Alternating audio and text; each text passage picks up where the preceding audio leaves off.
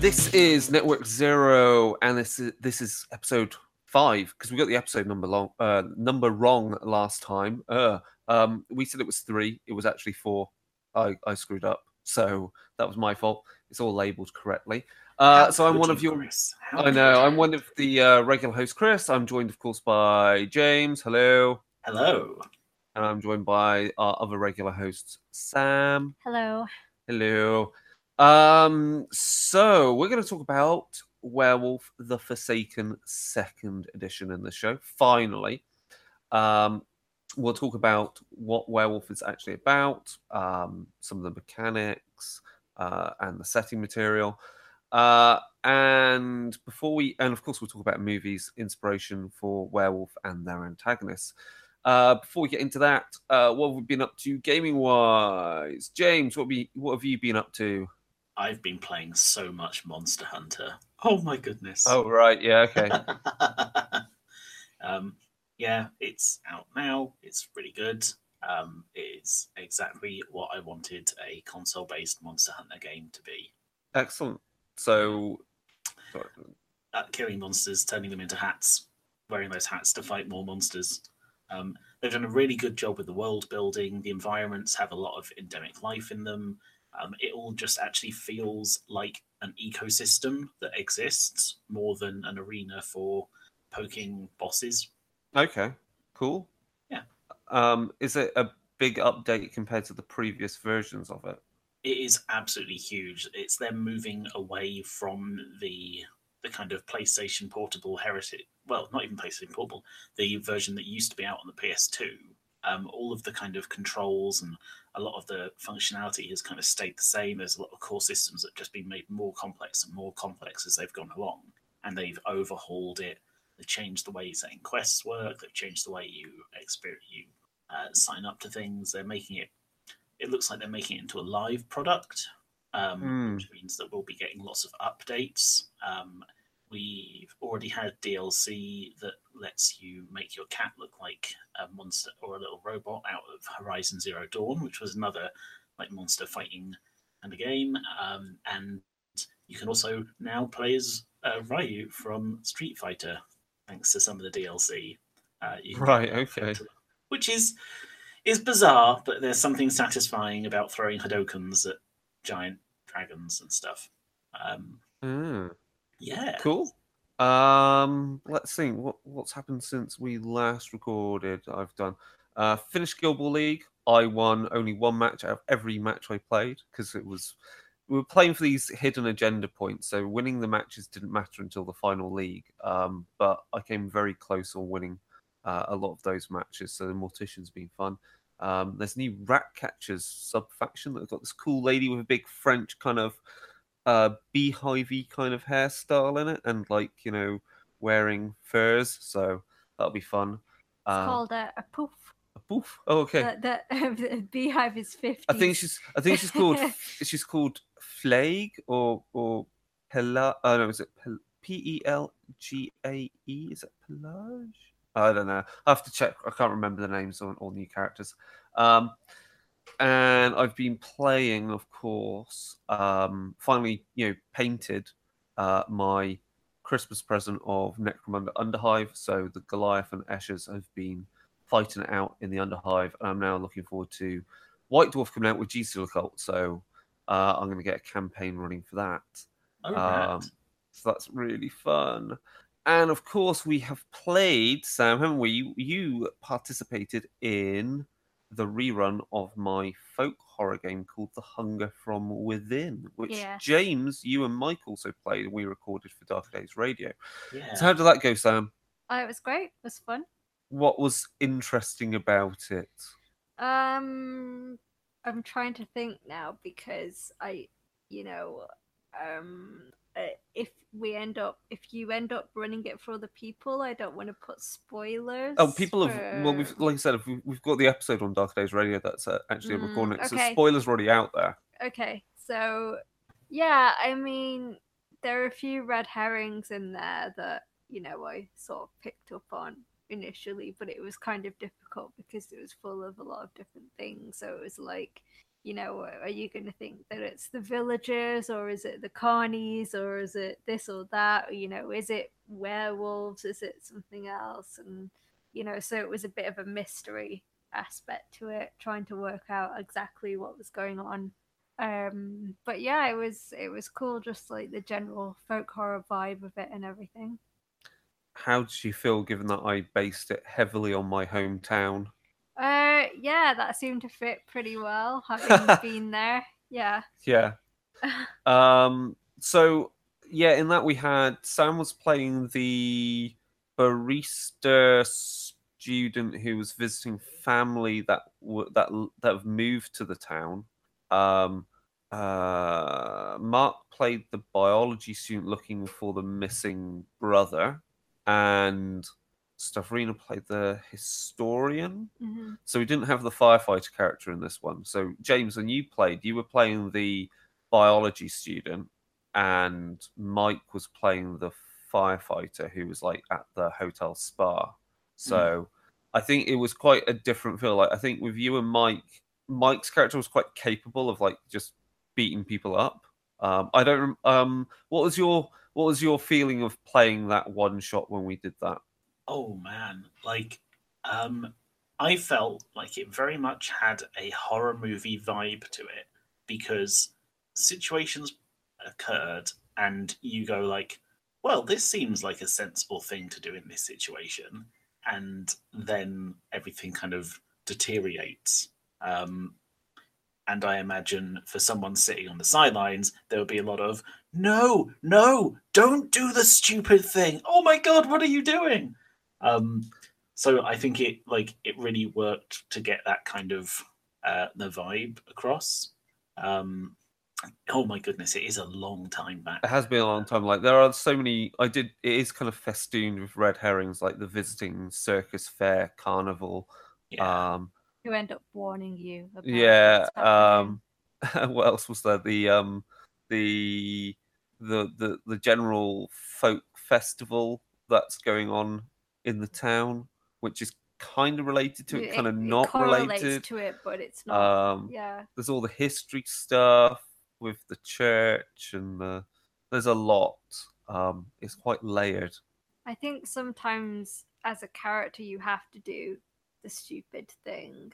Yeah. Like when I said we should go to the scrapyard to find the Yes. car, and it's like, would I personally do that? Probably no. I would have been gone already. But Yeah. we were trying to actually find Mark's character's brother. And you succeeded in rescuing him.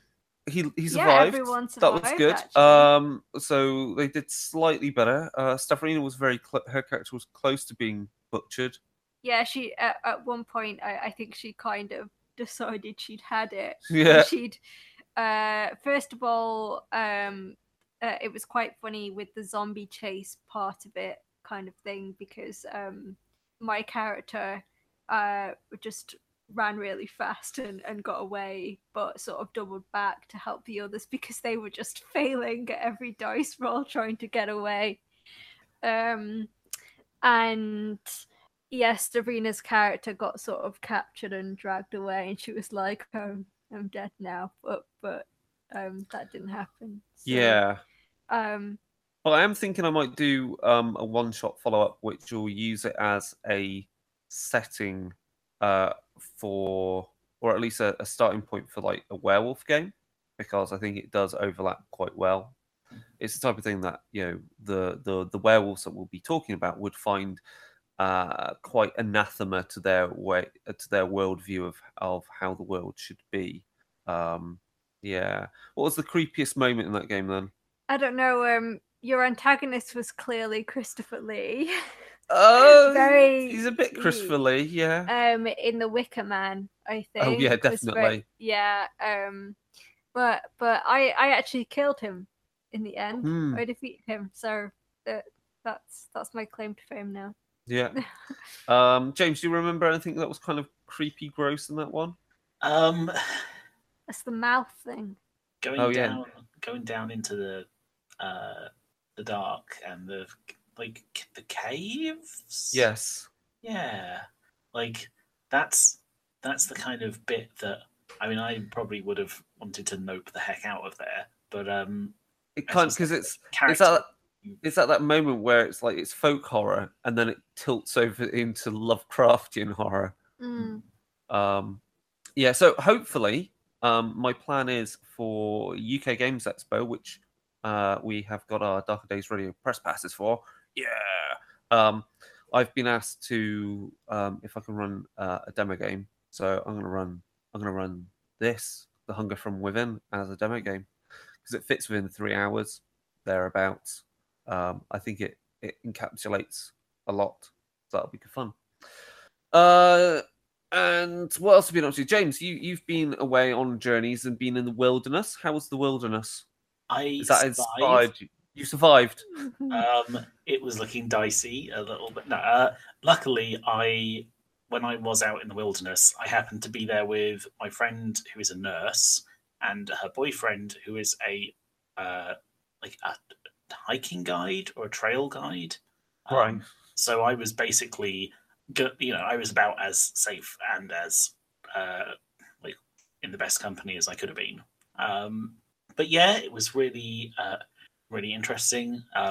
It reminds me why I do desk jobs rather than work outside. There's been some really kind of inspiring stuff, just like getting out in the nature and the kind of the peace and the quiet and the tranquility, and also just the just being in like a really snowy space. Like we don't really have anything quite like it in the UK. Those just forests covered in snow, like sunken in it. And yeah, that I feel like it has widened my worldview. Cool.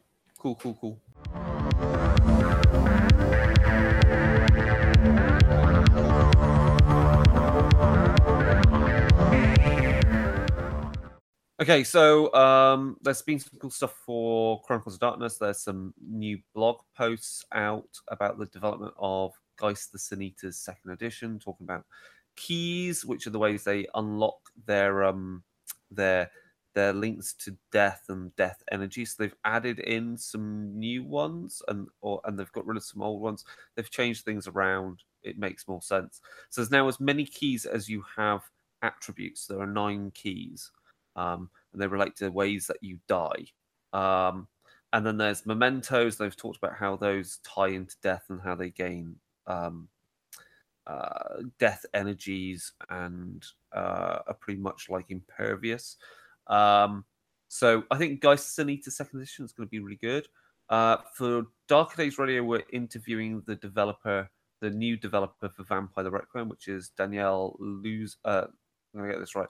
Danielle Lauzon Harper. I've mispronounced the middle name wrong, but anyway, she worked on 1,000 Years of Night, which is the Elders book for Vampire the Requiem, and Half Damned, which is the Dampire kind of book for Requiem as well.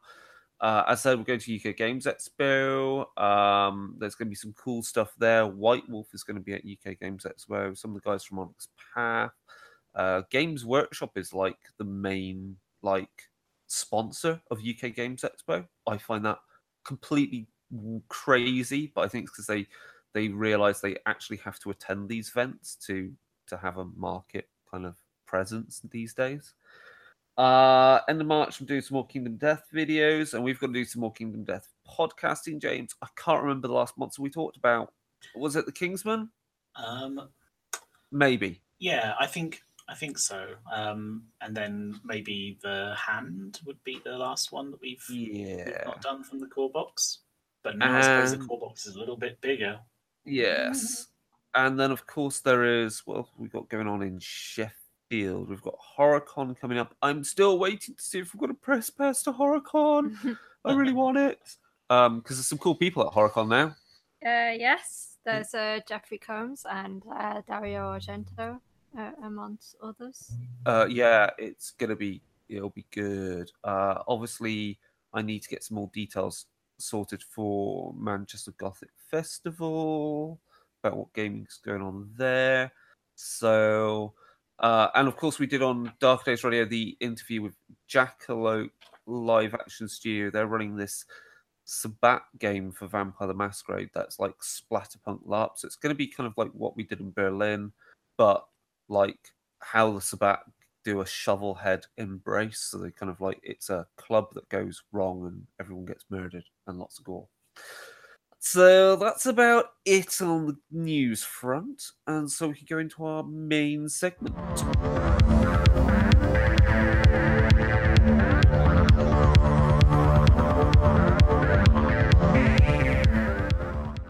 So we're talking about Werewolf the Forsaken 2nd Edition. We're not going to talk about that other Werewolf game because it's very different and it can be very confusing. And for plenty of reasons, just forget it.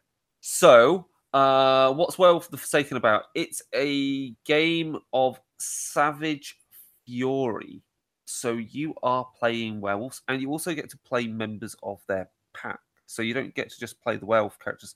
They have their human friends, relatives, allies, and also there are wolfkin, who are people that have the blood of the werewolf blood flow through them and are important for like maintaining the bloodlines of werewolves. Like, you know, in other words, the offspring of wolfkin could more than likely become a werewolf.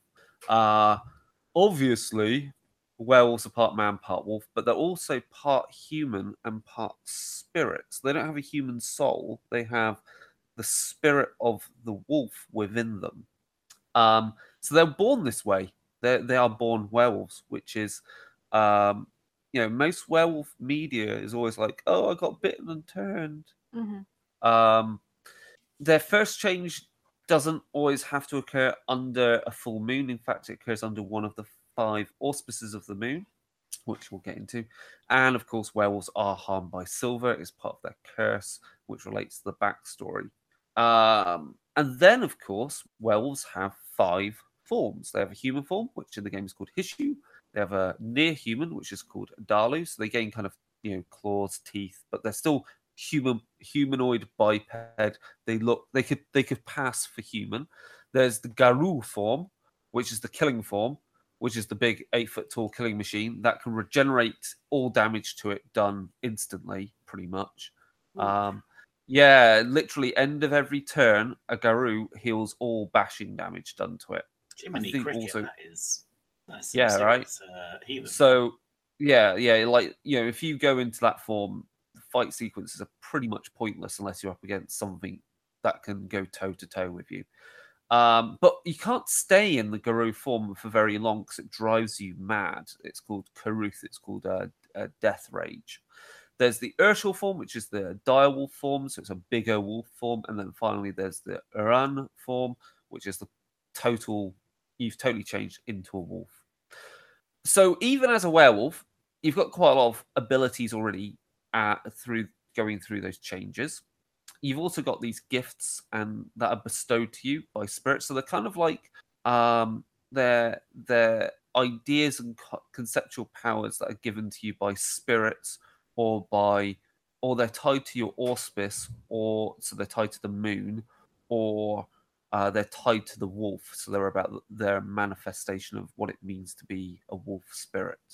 And I've mentioned spirits because Werewolf is a game that is about balance. And part of that balance is the animistic spirit world where thoughts and ideas manifest as anthropomorphic creatures, and also creatures and buildings and items also have reflections that are also awake and intelligent. So the fox is a classic example. A fox to us is that nice little red bushy-tailed creature that's a trickster, and he's got numerous folklore associated with him, but his spirit, the spirit reflection of foxes, are clearly they live up to that folklore and they live up to those ideas, and it is far more intelligent, and it is the trickster god that tells you, you know, it will offer you gifts if you pass its riddles and so forth. So the spirit realm is a world that you can go into, and the werewolves that you play are the gatekeepers between these two worlds. They're trying to keep the balance because you don't want spirits want to feel the flesh. They want to feel what is like to be in the material realm, and they want to influence the material realm so that it gives them more power in the spirit world. And likewise, things happen in the material realm like pollution, murder, so forth, which can make the world go out of balance. Or the spirit world or the material world could actually become too stagnant, and so it stifles the energies in the spirit realm. So you having to bridge these two worlds, just as you are a creature of wolf and man and spirit and matter and so forth.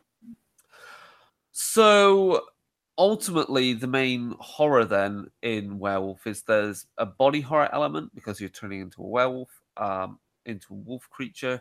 The rage that it brings on because you've been cursed by the moon, Luna, to have to cause. You're cursed in the fact that you can't control your emotions when you become. You're driven by your emotions. You become this big werewolf, and you have this drive to kill. But also, the horror is that you because you're tied to the spirit, you see more constantly the spirits come over and cause body horror, and because spirits like to possess people and that can twist them. And what else is there that's horrific about werewolves? Obviously, you've got to keep a balance in your soul, between man and beast, and if that goes one way or the other, that can drive you kind of a bit loopy. And if you become a werewolf, if you show your wolf form, you can actually cause something called lunacy in people, which also drives them mad. So that's the brief overview of what you play as a werewolf. We'll get into about the other elements first. So, what's your first instinctual feeling about playing a werewolf like this? I'm going to ask Sam first because she's good with her werewolf movie and media. What do you want to know in particular? Well, what's interesting about what Werewolf offers you in order to explore, so you can explore types of characters or concepts and themes and moods? I think with the kind of rage aspect, you could easily, channel that with, an exploration of with a male character like toxic masculinity and things like that, and kind of keeping things bottled up, but then the werewolf part of you means that it can't stay bottled up forever, and when the change happens, it's a kind of destruction, and stuff. So I think that's interesting.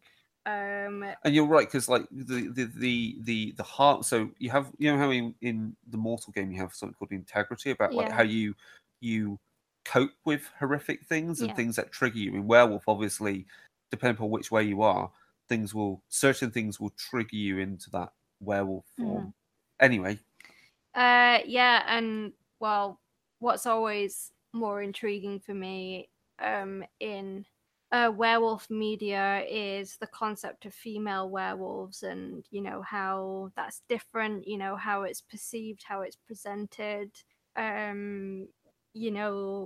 You've got movies that I guess we'll talk about in a bit, like Ginger Snaps, which explore kind of the the correlation between menstruation and the moon phases. And I think because obviously werewolves in the Forsaken, like you said, they're kind of born with it, but you could also explore it from a female werewolf not really experiencing it until her first period. Well, that's actually puberty. So the thing I was going to say is that when I say you're born a werewolf, but you don't experience the first change until generally about adult maturity.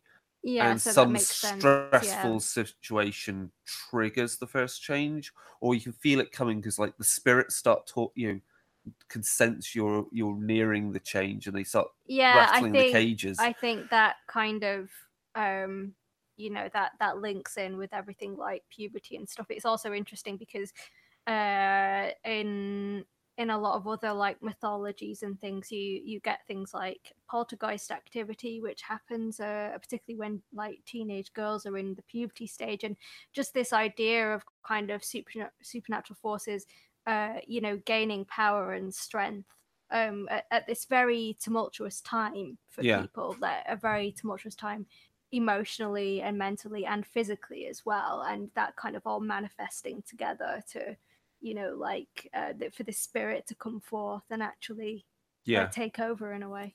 Cool. James? So yeah, I tend to have my tendency is that I usually play very talky characters who want to resolve stuff through not necessarily violent means, and I feel like werewolf would be something where maybe you don't get so much of that. I mean, you can still one of the types of werewolf I think is it's like framed more as like a shaman and that speaks to spirits and things. Yeah. But yeah, I imagine it would, like, going from like vampire to werewolf, for example. I imagine you're probably going to get more combat in it. Yeah. It's going to be less of the political game. I think what you're hitting on is the fact that I think werewolf, when you say, you know, you like playing the talky characters, like sometimes there's only so far where you can get with just discussion until you must take action, and that kind of fits in with some of the things that underpin playing the type of werewolves in Werewolf of the Forsaken. Like you have to hunt, for example. Yeah, like it's part of their code, isn't it? Or the oath. Yeah. Shall we just? I'll go over that because then that might actually guide you in some other thoughts. Then, so James hit on the point that as a werewolf and as one of the Forsaken, which is the subgroup of werewolves that you play, which is actually one of the smaller faction of werewolves in the setting. You due to the historical reason, which we'll get into when I do the history time bit. The Oath of the Moon is also about the sacred hunt, and it consists of a few things, which are the wolf must hunt. So basically, the Forsaken they have a holy purpose, which is that they must hunt and manage their territory and manage the balance between spirit and matter. They don't murder other werewolves. They can fight, but you know, killing has to be an action that's respected. They have to honor. The old has to honor the low. What it says is the low honor the high honor the low, which is basically saying there has to be a respect about those in power and those without power. The young respecting the old respecting the young, because obviously life is a cycle. They have to respect their prey, which is basically saying, yeah, you werewolves, you are murderous creatures, but again, and you have to hunt, but you have to hunt with a purpose, and you shouldn't just be abusing that position. So again, that kind of gets into that thing of honoring what you kill. It's a bit Lion King. It's a bit Lion King. Mufasa, it's a bit Lion King. Yeah. Then it's got the do not eat the flesh of wolf or man, which is it's basically saying it's a cardinal sin of theirs. It can drive you mad. It does give you power, but it's about because it gives you so much power in doing it. It's an act that's about surrendering control. Is that something that, as the wolf, they would be aware of? Like, for example, if a human stumbled into their territory and they had the urge to hunt, would they kind of have the cognitive ability to be stop like, themselves? I am not going to kill the Yeah. If you're in wolf so form, that's quite different than most werewolf media, where they can't control, as in probably because they've not had the affliction since birth. They've not been brought up in a society where they're taught how to control these urges. If you're in the Garou form, and you run it too long, you go into death rage, then your cognitive ability is gone. Okay. And you may as well just go, the scene is a red mist as you murder everything inside. The herd must not know is basically that, you know, werewolves have to stay hidden from humans because there's so many humans that'll kill you all off for being freaks. And then finally there is the Aratha, which is the Forsaken, shall cleave to the human, which is basically saying that to balance and ground yourself, you have to still stay tight to both the mortal realm and the spirit realm. And you have to do that in order to propagate the werewolf bloodline, as it were, as well. So there's kind of the icky sex progeny element in there that you have to consider. So yeah, James, whales do have to hunt. So not every solution is about talking for them, but it's not as simple as just callously murdering and destroying, which I think fits maybe better for you. That you're not just the brainless barbarian. Yeah, I mean, I've had some fun times playing meatheads who just kind of they were the blunt object that people pointed in one direction, and then you went and hit things. In fact, I would hit one direction as a werewolf, but that's another point in time. Who though? I don't know. Harry, you're saying? No, all of them. But anyway, James, sorry. Yeah, no, that's like one of my favorite double acts. In fact, was me and Sam playing vampire. With my my javelineer, Olympic javelin thrower guy. Yeah, he was good fun. Precisely because I ended up just going and hitting things. But yeah, there seems to be some quite interesting stuff going on in Werewolf, and the variety between the different types. Yeah, seems like there's more to play with than you are just going to be a brute and you are going to punch stuff. Oh, there definitely is a lot more than that. Yeah. So I'm going to do the brief overview of the history of the werewolves, and this will get more into the animistic, shamanistic element in it. So there was once a time in the ancient past where the spirit realm and the material realm were much closer. Like you could shift between the two easily and find passages between them or places where they merged. And the werewolves call that time Pangaea. So, kind of makes sense. Maybe it's not the same as our Pangaea of the continents. But then time is a weird thing in the World of Darkness. So Father Wolf was this big wolf spirit that stalked the border marches and kept the balance between material and spirit, and was like the greatest hunter. He also had some wolf children, some wolf spirit children that were his pack. But Father Wolf and Mother Luna, though they're gender non-specific because they're spirits, so gender means nothing in this really, mated, and their children are the werewolves, so the Aratha, so creatures of both man and wolf. Now, Father Wolf then over time got older. The spirits were beginning to sense this weakness, and it became known that the only way he could be killed and the only way to keep the balance was for him to be slain by one of his children. So one of the Aratha killed Father Wolf, got obliterated in the process because his death scream split apart the material world and the spirit realm and created what's known as the Gauntlet. So Pangaea was broken. Now, obviously, Mother Luna was not really too chuffed about this scenario, and so cursed her children with madness and lunacy and the pain of silver.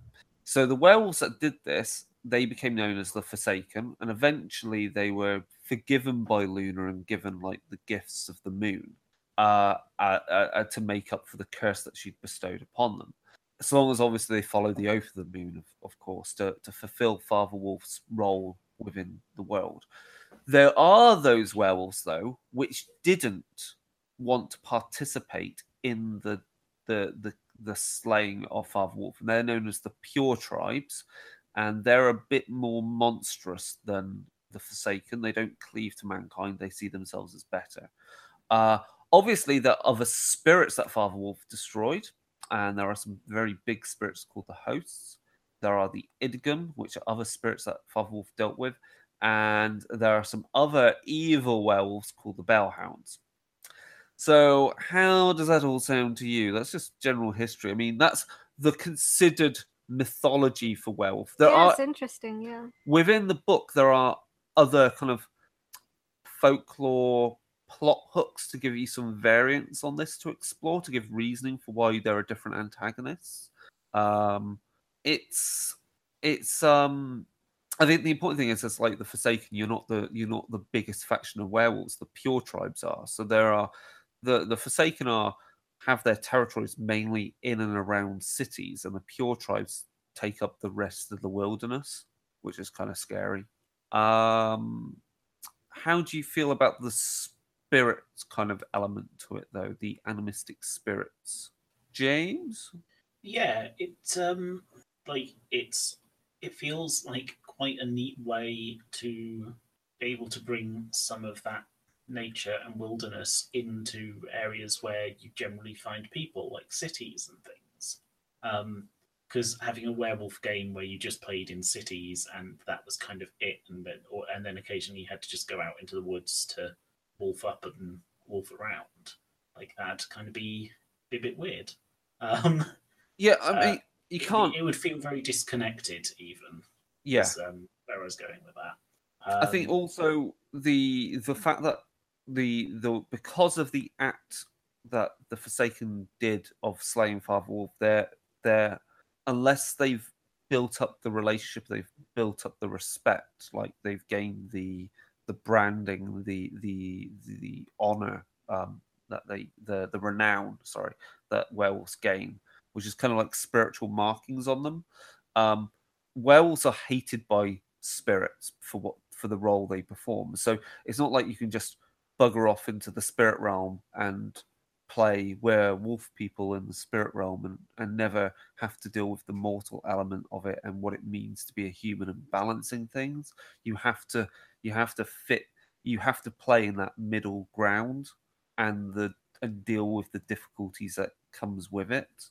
Okay, that's neat. And I guess with the oath and their kind of their given purpose, because of the deal they have with Mother Luna, like you actually have some kind of character impetus behind you. Yes. Like I feel sometimes with Vampire, you're often going like the character would have done this, and now they just have a lot more time to do it. Like you're kind of abstracting people into an infinite future of just being able to live forever. Whereas, and then you end up doing lots of scheming and plotting and planning. Whereas Werewolf was one that I was always a little bit kind of intimidated by, because why, like, yeah, what do you want? What is your goal? I would describe Werewolf as more like it's the supernatural Sims, if that makes sense. Because you would collectively as a group decide and build what your kind of pack is, and the other members of your pack, and build like what your territory is. And once you've done that, and you've kind of done some like tableaus, some like scenes to kind of explore what it's like to hunt in their territory, why they like it. The storyteller can then start kind of weaving plots into it so it's a bit more of an organic thing. Like you're trying to like make the players care about the thing they're kind of farming. Mm-hmm. You're farming spirit. Well, you're kind of farming the spirit world, kind of. I don't know, Sam. How do you feel about that as a different play style? Or yeah, I mean, this is all quite new to me anyway, the kind of werewolf mythos that, well, not, werewolves in media, but, how this is presented quite differently within the game. So I'm just listening and learning for most of this, to be honest. Okay, yeah, I mean, I've run Werewolf before in the first edition. There's a few changes with second edition in terms of a few of the rules that have come with Chronicles of Darkness, and have changed some of the settings. Stuff like in the previous edition, 2 werewolves couldn't mate. If they did, they created what was known as I think it was called a ghost child. So the pregnancy would occur, but when it finally came to fulfillment, there was no child. There was just a lot of blood and this pure spirit of wolf that would come out. Wolf. Yeah. But now they've got rid of that because they tried to like make the game a bit more friendly to those things. I think there was more of a reaction to the other werewolf game, because in that one people would quite happily just go, "Oh, we're in our wolf form, our human wolf form all the time, our war form," and I'm sat there doing a painting. Like it's a bit, for want of another word, a little dorky. It didn't really get at the horror of what if you've turned into your killing form, it is a killing form. Yeah. And you could just escape into the Umbra, the spirit world in that game, and never have to deal with very big plots across the spirit wilds, but never really have to deal with the consequences in the mortal realm. It just seemed a bit. I've got other issues, but that's all explained in listen to a Darker Days radio episode, and you get the idea of it. Anyway, so auspices are the phases of the moon. And there are 5 that we use in this game. There's Cahalith, which is about it's the gibbous moon. It's tied to the renown, which is about glory. Werewolves that have their first change under this one are prophets, visionaries, law keepers.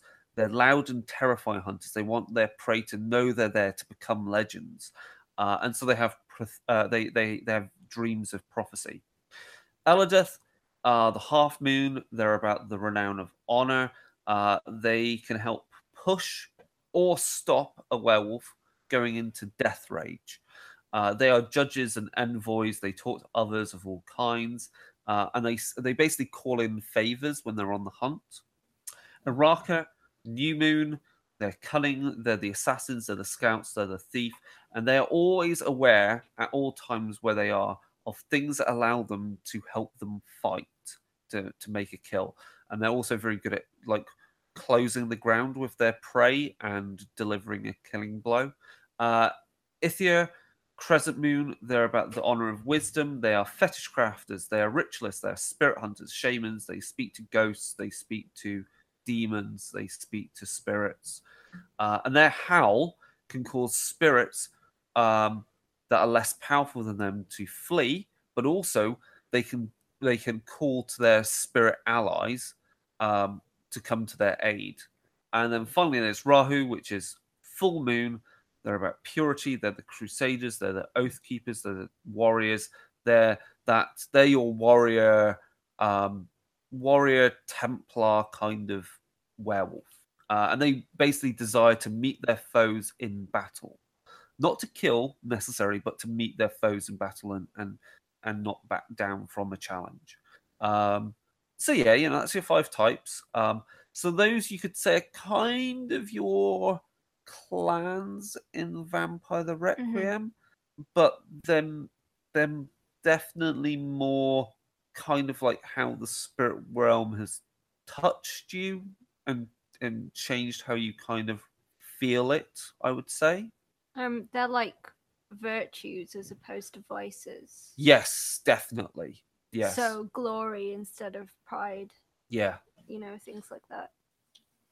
I wanted to ask about the the cultural inspirations for this because with some of the namings of things it seems to be like a cultural mix and the inspirations for the the spirits and stuff like that. Some things sound a bit Nordic, some things sound a bit Celtic. I think it's a polyglot kind of things. It is, yeah. So I just wanted to get into it. I'm going to talk about the tribes, and then I'll answer that question because it's a very good question. So the tribes have nothing to do with any particular cultural, ethnic group in the world. Okay? Yeah. That's a very important thing to note. Because this has been an issue. Because this has been an issue previously, yes. And New World of Darkness doesn't like to pigeonhole things. So the tribes have everything to do with the philosophy of the Siskudar, which is Siskudar is the sacred hunt that they participate in. So there are 5 tribes. They all have totem spirits, which are children of Father Wolf. There are the blood talents. They relate to their renown. They tie to his glory. Their preferred prey are other werewolves. So each tribe has a preferred prey. One they feel their best. Their philosophy, their rituals, their gifts, their arts, their training allows them to fight.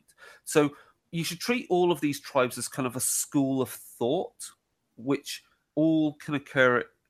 People in a city might. It's not quite a political party, and it's not a religion. A religion.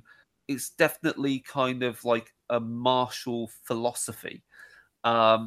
So anyway, Blood Talons see themselves as the apex predators. They revere martial prowess. They have a further oath that in order to gain the benefits of their totem spirit, which is they offer no surrender they would not accept, which is essentially meaning you wouldn't, if you wouldn't give a dishonorable, don't give your enemy a dishonorable surrender, and you in turn won't give them a dishonorable surrender. It's about just standing your ground. Obviously, if fleeing doesn't mean dishonor, like it doesn't mean it doesn't mean be stupid in all cases of fighting. Dishonor doesn't mean be a fool. Bone shadows are about wisdom, so they're about the renown of wisdom. Their preferred prey is spirits in the shadow, so that also covers ghosts and other things of ephemera. So it also covers the weird spirits that turn up in Mage and in Geist. It also covers the Gentry, which is kind of scary. They are the law keepers, explorers, and they want to know anything about other weird creatures. Their oath to their totem spirit is pay each spirit in kind, which is basically saying respect your spirits, either with gifts and trading, or put them in their place, make them fear you. Okay. The Hunters in Darkness are about purity, and their preferred prey is the hosts, which were a specific type of spirit, which I'll explain. So Hunters in Darkness are your classic. They stalk in the darkness, they harass the enemy, they find their weakness, and their oath is let no sacred place of your territory be violated. So they see that territory should not be challenged. It is a place for your sacred hunt. It should be cultivated. Of course, that means people do walk into your territory like humans, but again, have they violated it? So people, there's an element of don't be stupid about what is your territory. But if they walk in, say, to your locus, which is this place, this fountain of spiritual energy, and they start fucking it around, then you might need to scare them off. Iron Masters are about the renown of cunning. Their preferred prey is humans, and by that I mean humans that are violating the balance between the spirit realm and the mortal realm. They are adapters, survivors. They're urban explorers. They're about modern things. They are hunters of the city. And their thing is honor your territory in all things. And that basically means changes are constant and you must adapt to it. But also at the same time, you should root out the weak parts. Not all new things are good. We know this. Look at the internet. There are parts of the internet that should be burnt and weeded out. And finally, you have Stormlords, who are about the renown of honor. Their preferred prey is the ridden and the spirit claimed. So those are humans that have been possessed by spirits. And they see themselves, the Stormlords see themselves as the leaders of the Forsaken. They present themselves as the best of the best. They like hierarchy, and their oath is allow no one to witness or tend to your weakness. So basically, be unbreakable in the service of the hunt. Don't show your weakness to your enemies and your rivals. Obviously, once a fight is over and everything, then you should have your wounds tended to. But that is fine because it's about, they're your friends, they're not your enemies. It's about honor. So, how does that all sound to you guys? James? Yeah, it seems neat. Like there's, I was having a look through it today. It's nice that there's a kind of a combo between your family, which I'd say is the first bit, what kind of werewolf you are, and your friends, which is the group of people you kind of associate with and together decide yes, this is what we do as werewolves. Yeah, I mean these things. So you as a group of werewolves, players as werewolves as a pack would there may be a pack alpha, but who is the alpha at any particular time may change upon due to what is the scenario, like what is it you're hunting, and you're a werewolf first. You've got your friends that make up your pack. Then there's your auspice, which kind of says what kind of flavor of werewolf are you, and then you've got your tribe, which all members of the pack could all be from the same tribe, or they could be from different tribes. So there's a bit of mixing and matching in there. Indeed. So to answer your question, Sam, about the terminology, okay. So there's been some blog posts based on it from the developers of this. So werewolf, the language, all these terms like Ithia, Iraq, and everything, and so forth, and they all come from a weird manipulation of it's called Grimm's. Was it Grimm's third? I can't remember off the top of my head. But essentially, they're taking words and translating them into Sumerian and then back again, and doing some messing around with that and changing some of the pronouns and so forth. So they've tried to root it in as ancient a language as possible, and that language is the first tongue. That is the language of spirits, and that is the language, therefore, which it doesn't feel like it's tied to any particular ethnicity or culture. It's kind of that that cradle of civilization kind of feel to it.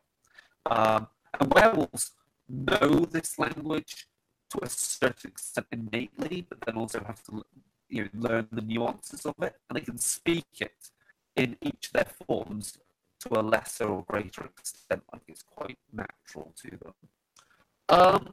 Yeah, obviously the Pure tribes have their own tribes. There's 3 tribes to that. I'm not going to get into that here.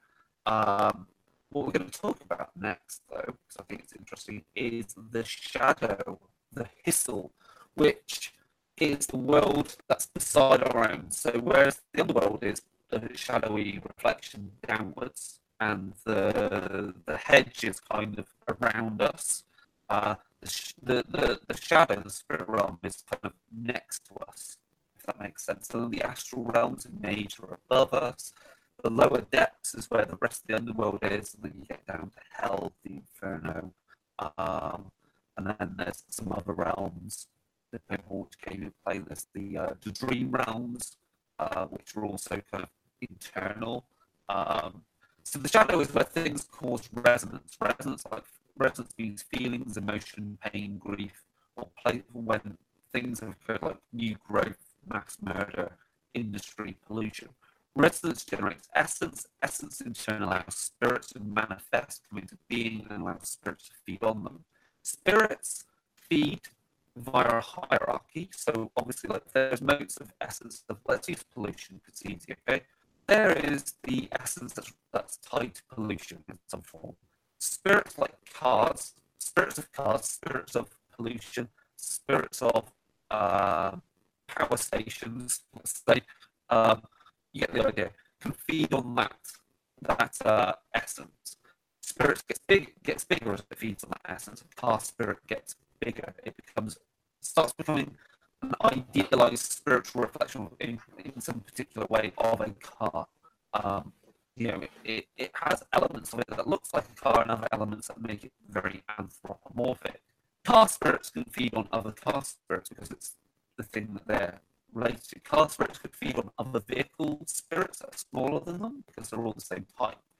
Where shit gets a bit weird is when you get like spirits feeding that is against the natural order of things in our world.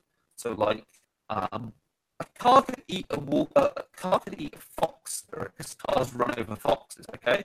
But a fox eating a car spirit is a bit against the natural order, and it creates a spirit known as a Magath. And it's kind of like a distorted mutant spirit.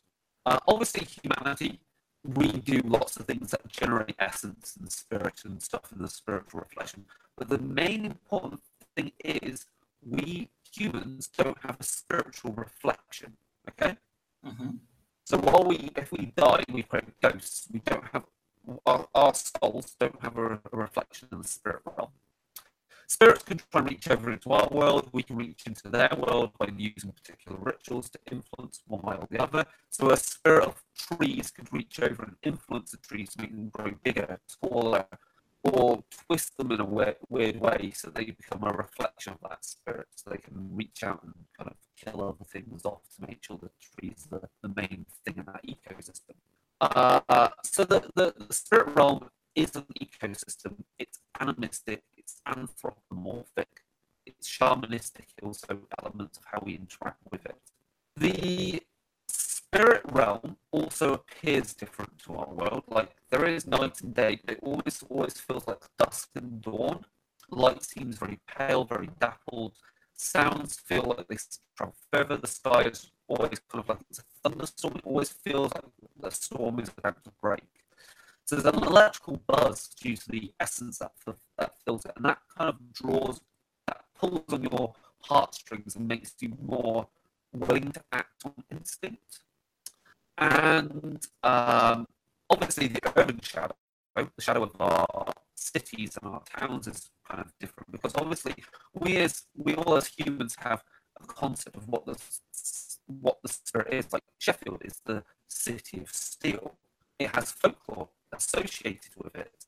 It has myths associated with it. It has certain events and tragedies associated with it, and those will impact on its spiritual reflection, meaning certain buildings have spiritual reflections even after that building has been demolished.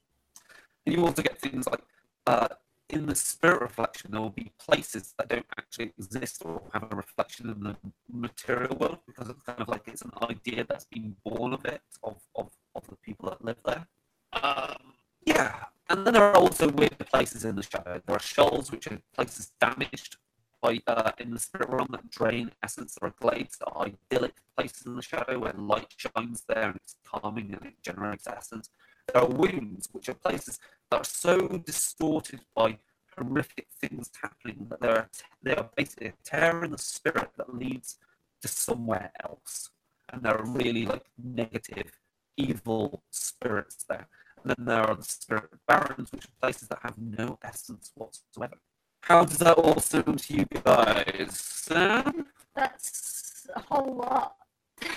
I mean, how do you feel about spirits as in this shamanistic, animistic thing, rather than ghosts and demons? I don't know. With the cars, you said I wasn't allowed to say Maximum Overdrive. It's a shit film, that's why. But anyway. Christine is better. Yeah. But like, I mean, how does it fit with like the kind of like shamanism, kind of animistic kind of concepts, things we say paganism and so forth? Does that kind of interest you as well? It is intriguing. It's not really something that I've particularly looked into myself, which is why it's just so new to me, really.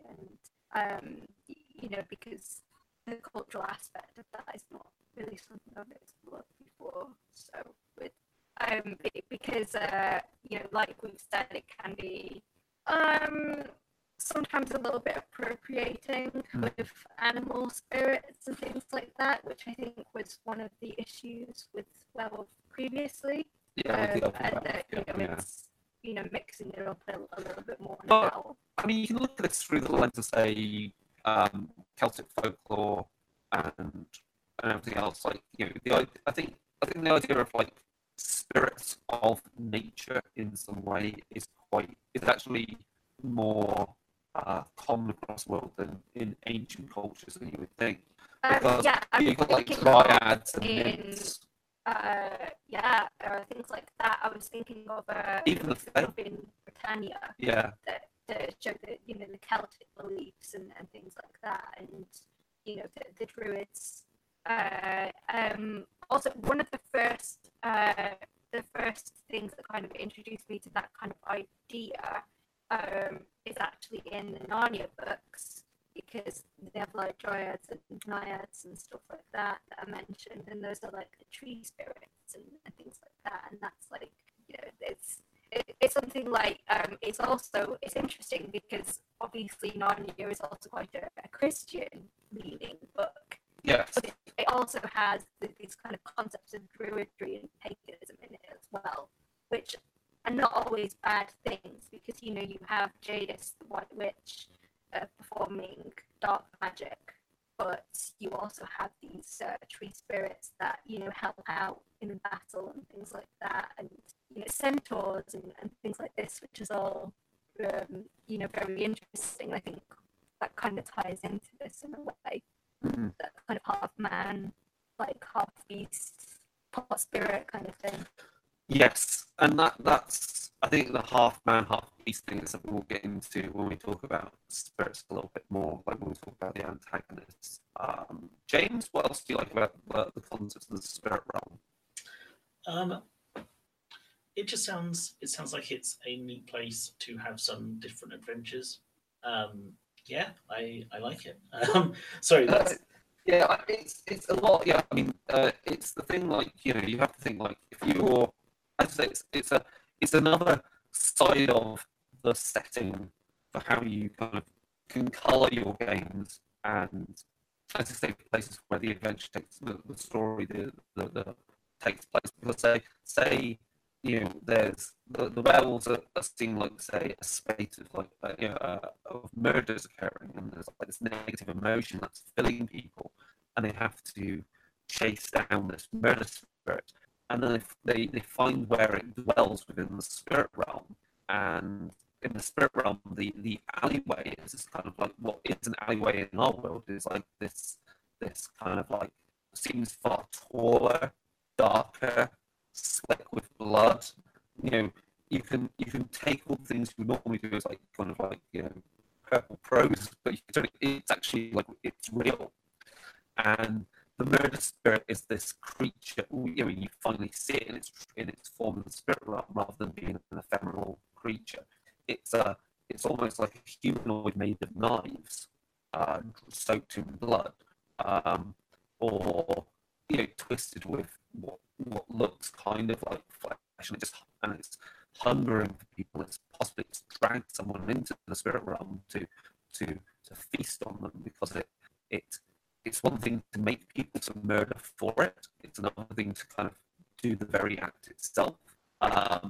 Yeah, the spirit realm allows you for so many weird storytelling kind of opportunities and scenes. And as a creature, as a werewolf, you are able to cross over into the spirit realm in certain places. So when you're performing your hunt, you're doing it. You could be going in and out of the spirit realm, tracking down your prey. Okay, so before we move on to talking about antagonists, I've mentioned briefly about some of the mechanics. So werewolves have harmony, which is a bit like integrity, a bit like humanity, but in this case, you want to stay in the middle ground between spirit and man.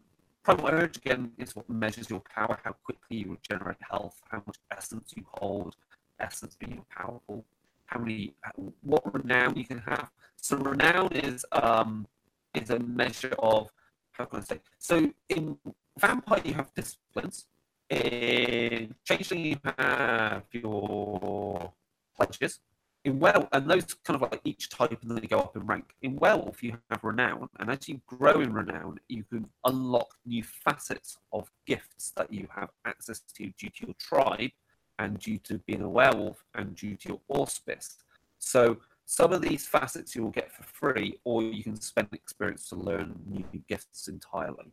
So as you gain renown, you gain more spiritual kind of energy.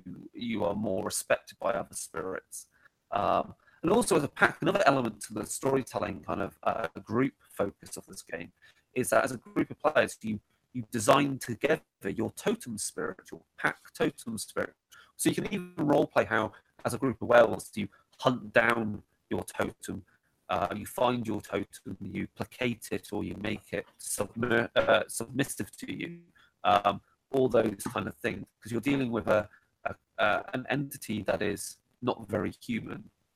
And then also to go back to harmony, the way that werewolves anchor themselves in the world is their blood and bone, which kind of again describe how you are as a hunter and how you are as a human. Because blood being the thing that kind of is your instinct, and bone being what you are in your bones, that is unchanging. And then your touchstones are things both in the material and spirit realm that keep you balanced in those two things. So there's examples of what those touchstones are. Like a material touchstone would be like, a certain family member. A spiritual touchstone might be a certain place you go to connect with the spirit realm. But the antagonist is where things get really interesting. We've already mentioned that werewolves have the pure tribes and the Bellhounds to fight against, and obviously, as Forsaken, as a pack of werewolves, you will wrestle for power with other packs of Forsaken whose territory borders with you. So if they see that you're not doing a good enough job, they will move in on your territory. So that makes, it's very different to say Vampire, where there's a good hierarchy with each of the covenants. I feel this game is a lot more local in tone, in focus. Mm-hmm. Obviously, the other antagonists are humans. That be humans that are just humans causing trouble. Hunters, in particular werewolf hunters. Mages, because mages might seek to, they want control over certain spirits, or they might want control of certain territory that the werewolves claim as their own. Vampires may be an antagonist, but they're not automatically antagonists. Vampires, again, may have a position within the hierarchy of spirit and man and matter and the immaterial, but they're not necessarily the bad guys. And pretty much everything else in Chronicles of Darkness could be an antagonist in some way. Like the God Machine has its own spirits. The angels and demons of the God Machine, the spirits and of Promethean. The fact that Prometheans can cause disquiet, which causes people to get a bit angry, and that can create spirits which influence the area. Mummies would be a ridiculous opponents to face, but there are antagonists in Mummy, which would be like the Amkata, which are creatures that are chimerical, kind of like animals. So they possibly could have a weird spiritual reflection or do weird things. So there's lots of things there. There are other shapeshifters in the setting within Chronicles of Darkness you could look at. So while the Forsaken are werewolves, they are not the only type of werewolves, if that makes sense. Yeah. Yeah? Mm-hmm. And then obviously there's spirits. So spirits have a hierarchy. They have their spirit courts. They want to influence the world to make the spirits have more essence to feed on. They can reach out and influence the world. They can reach out and cause flocks of crows if they're a crow spirit and so forth. They can manifest in our world. They can try and cross over. They can fetter themselves to people and creatures and places to influence that thing more so. So that's kind of like if you're a person, it's like suggestions in the back of your mind to do certain things, urges.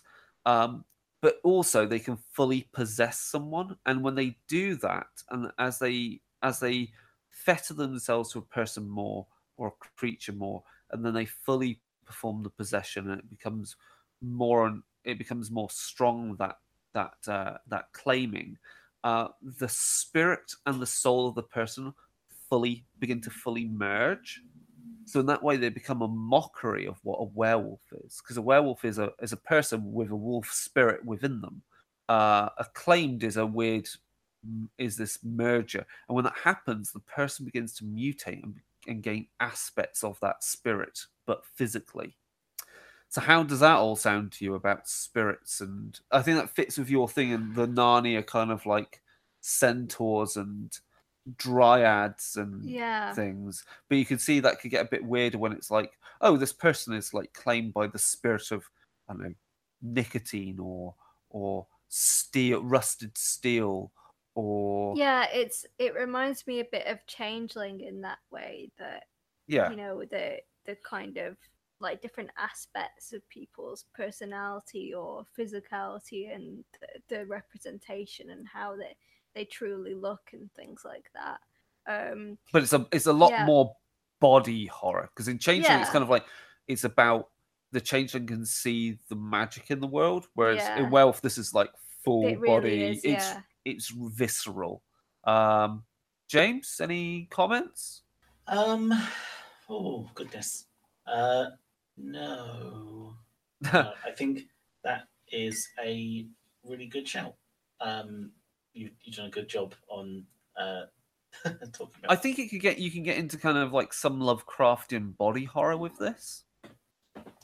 Yeah, I mean, with the old goat in the woods kind of stuff. Yeah, like so. I'm gonna do a little bit of a Canada story now, but it relates to werewolf in that we were hiking in the mountains, and our guide, or the guy who works as a guide, pointed out this moss called Old Man's Beard, and it Okay. grows where the air is perfect quality. Like you will not find better air, and that's what it needs for it. Yeah, I've heard of this. Yeah. Yeah, and while it's like on the trees and stuff, it's this kind of like um, light, kind of green, like slightly yellowy green, um, but on fallen trees. So there was some where the trees had fallen across the path, and it because it's not getting any nutrients from the tree because the tree's dead. It had gone to like this fuzzy black, and it literally looked like um, some animals or something had been thrashing about in the woods and left fur just all over the shop. Sorry, I realise I have a horrible feeling I might have gone a little bit into bizarre territory because I feel like jet lag has once again reared its ugly head. That's all right. But it really looked like something had been fighting, like really. Yeah, and the scruff of their fur is just left all over these trees or branches and so forth. Yeah, and I can see how like it's it almost because it looks so much like big black fur that work like I could see that being something left over from like it's almost like a spirit of the wild and hunting and like that with disembodied from physical. Yeah. Sorry, No, I get what you mean. Like it's tainted and left a bit of itself behind when it's kind of like influencing things or it's crossed over. Yeah. But it also, you know, that's that place where you would find all of this kind of fur hanging from trees is the like pristine, like it's pristine wilderness, and that is where you would expect these kind of spirits to be more so. Definitely, yeah. Yeah, I think the thing about spirits in Werewolf the Forsaken is they it's that element of it can be quite alien and it can be quite like because they can come from nature or they can come from the or be much more urban in their nature and much more even technological. So spirits like you can imagine what a spirit of a computer could be or the spirit of like traffic lights even. That is an example spirit in one of the old werewolf books is a traffic light spirit. Yeah, it sounds crazy.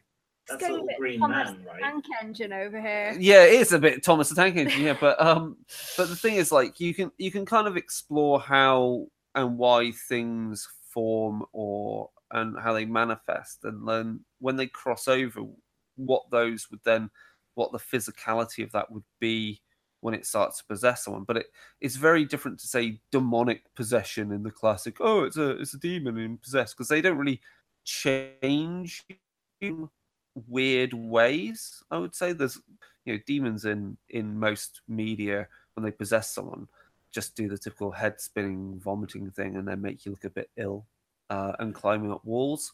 And then it's different again to say other kind of things that it's a lot more alien. I think it can lead to. Are you minimizing demonic possession? Yeah, minimizing demonic possession. It's a bit passe these days. Anyway, so now we'll get on to my favorite bad guys of Werewolf the Forsaken, which are the host spirits. So Father Wolf back in the day beat up a lot of big kind of, you could basically call elder god type spirits, okay? So some spirits can become so powerful that they're effectively gods, all right?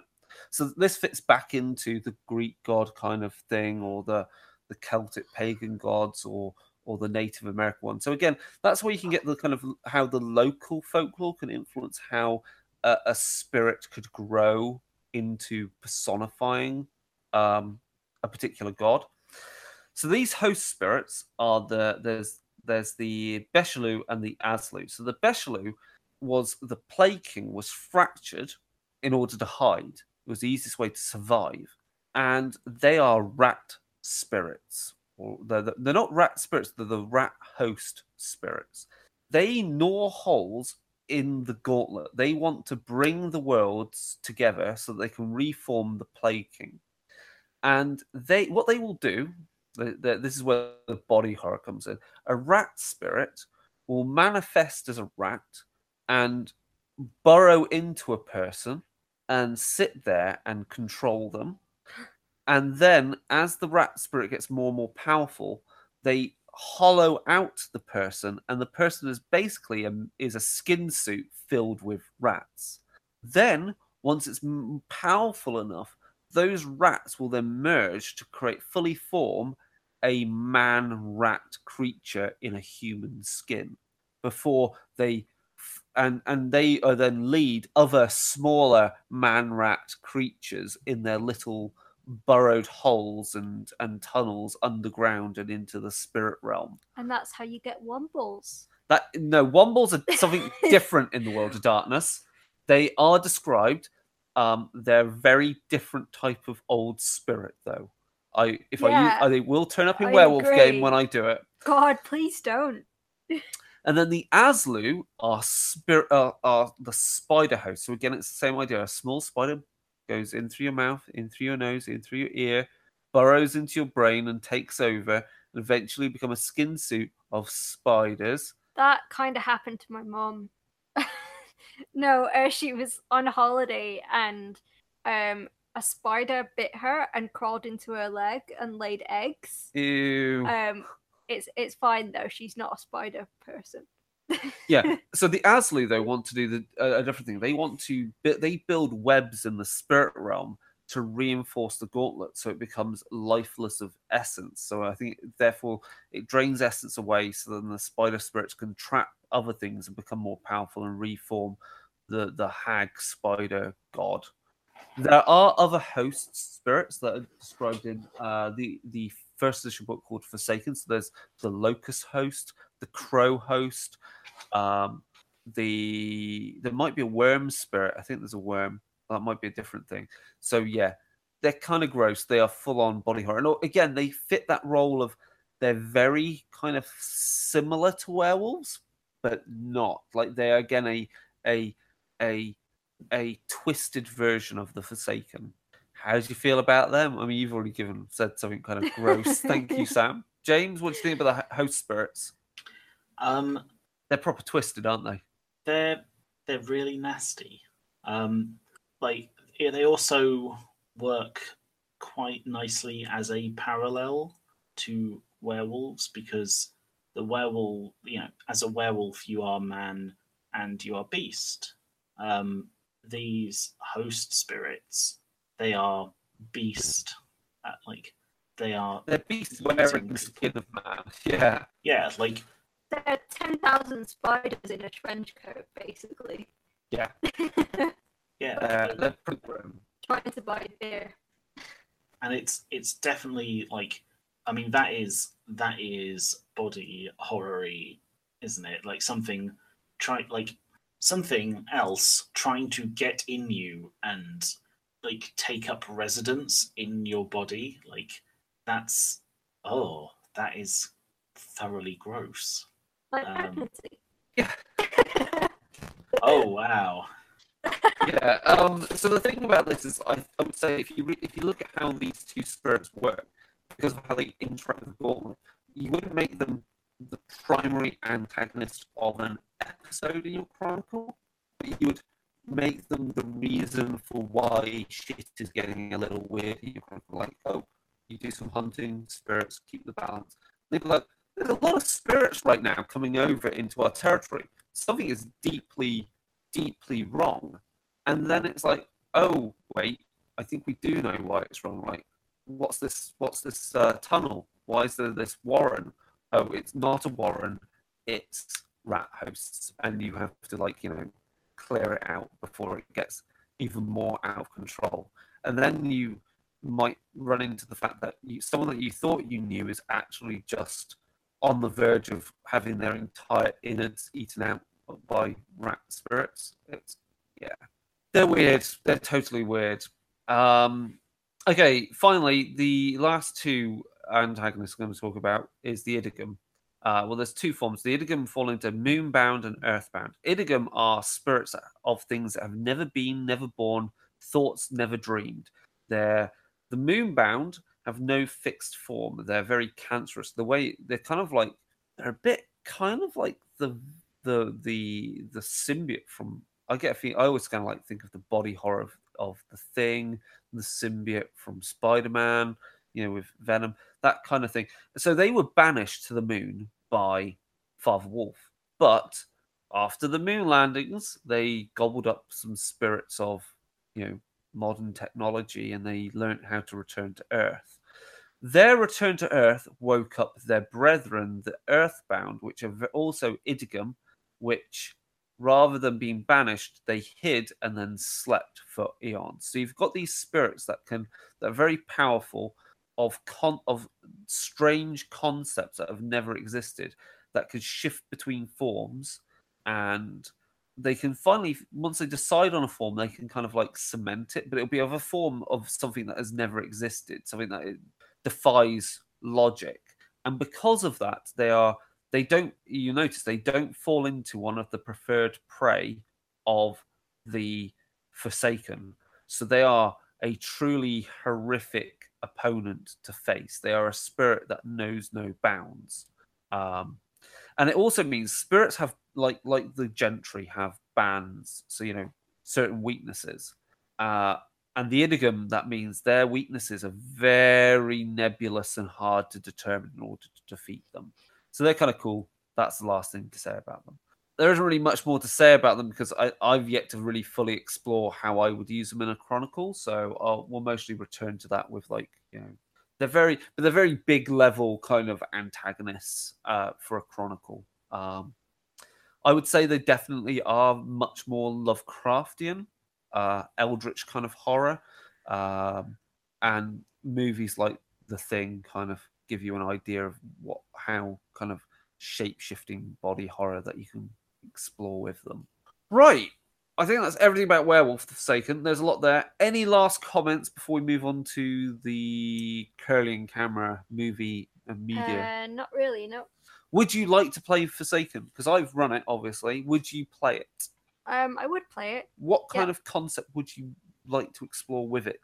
Gosh, I have no idea because there's so much there that you've talked about. So, it would be something that we'd have to talk about with the other players and see what sort of. But what would collectively want to What do. would you find fun about playing a werewolf? Is it just the fact that you could be this person that can then, you can let loose and just destroy, or is it something more than that? The body horror interests me.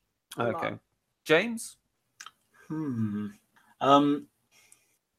So I think one of the things that could be quite fun with being a werewolf is dealing with the spirit side of things. That I imagine is a quite interesting mindset to be in, and how you would deal with that. So probably the guys who are the Shaman Lee guys, the spirit seers. Bone Shadows and the Auspice, which is what the Gibbous Moon ones, I think. Yeah, that sounds interesting. But I also character-wise or game-wise, I think it'd be interesting to play someone who when you hear the hideous call of the night and you hear the thump, you hear the footsteps in the empty house, you hear those strange noises, and you wonder what's going on. Instead of going, oh my goodness, maybe we should get out, you go, oh goody. Yeah, right. Let's go bravely into the night. There's it's kind of you can face the terrors, but then the danger is you become you really do become the monster itself. So self-destructive character arcs, I love those. Right. I mean, it's that savagery of it may you try and bring balance to your territory, and it may come down to the fact that you do have to murder Timothy the milkman who lives in the town that your territory is around, because he has been hollowed out by the Aslu spiders, and he's been tainting the milk, and that's what's They're been getting driving into the milk. Yeah. Yeah, right. Something like that. Like, you can't. He's beyond help. The only help is to finally rip him apart. Maybe, or at least track him to his nest, so you can destroy all of his baby spider children before they also infect people. So, is that like Oogie Boogie from Nightmare Before Christmas? Oh yeah, he's a bit that. Yeah. Yeah. I just, I'm thinking of these obscure references now. Right. Let's move on to. Anyway, we said we're going to move on to the movie section. So, next segment then.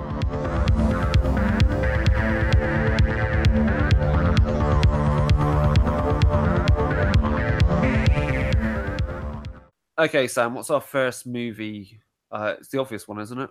I guess it is. I'm trying to remember other movies that I've thought of during the course of this that we don't have written down, so I'm not sure if I should mention those first so I don't forget them. Go with them first, then. Let's go with it. Okay, so yeah, like I said, are a bit more obscure. So, just with the concept of like animal spirits and things like that, The Last Unicorn actually made me think of that a lot, because you have like the Red Bull, and you have the unicorns, and you have the harpy and things like that, and I just think that that's just another thing to draw some random inspiration from. Also, there's another film from the same creators called Flight of Dragons, and I've forgotten the name of the creatures in it, but the ones that used to give me nightmares, the ones that live on the hill, they're like the little rats that chatter. Oh, gross. I've completely forgotten, but it just made me think of that when you were talking about the rat stuff. So I will remember at some point what they're actually called.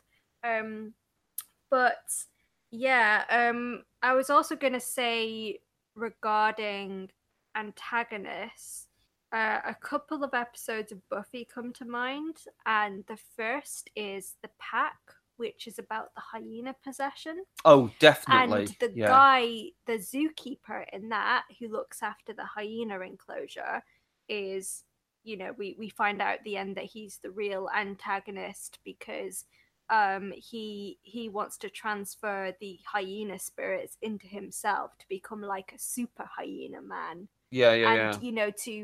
To channel that kind of primal energy, because he like kind of worships those spirits. So yeah, you could definitely have somebody like that. Oh god, actually just thinking about Buffy, the first Slayer is totally could be is the human form of a. Yeah. She's a bit werewolf-like, because what's important about the Slayer, like spiritually, the Slayer's not quite human. Well, she was born and men forced that power on her. Because it's a demon.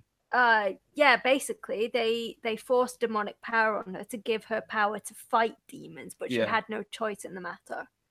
So that's quite werewolfy. Yeah. Okay. And the other episode of Buffy is Bad Eggs, because I was thinking about the parasites. Oh, nice, yeah. The Bazaar babies, and they're like little kind of scorpion-looking things that come out of eggs, normal-looking eggs, and kind of latch onto you in your sleep and leech off your energy, and then end up controlling your motor functions, and to serve the mother Bazaar, who's a big ugly fleshy creature that's living under the basement of the school. I was going to say the Queller demon. Yeah, the alien. When they did Buffy does Alien kind of thing. Buffy does Aliens, but with madness. Yeah, the one that throws up on your face. Yeah. The mucus on your face. Yeah. Is that us all Buffy'd out or anything else? Right now it is. I've probably forgotten some really obvious ones. Well, there's the whole Oz. Yeah, I thought that was maybe a little bit too obvious. Low-hanging fruit. It's a good story arc, and you've got the kind of thing with the female werewolf Veruca coming into it as well, so it explores that, and it's basically the dichotomy of somebody who wants to control her animal nature and locks themselves up, and she's saying that's silly, we shouldn't have to do that. We should, just be who we actually are, and trying to get him not to lock himself up. So that kind of like thinking opposites in that kind of thing. There's probably loads of Buffy stuff that you could sort of mine away at and find little bits and pieces here and there, but those are the ones that come to mind first for me. Okay. I think Angel probably has quite a few as well. I was thinking things about like the demonic pregnancy episode and things like that. There's loads of different things. But I guess we can add those to like the notes later on if we've forgotten anything else, just for people to check out inspiration wise.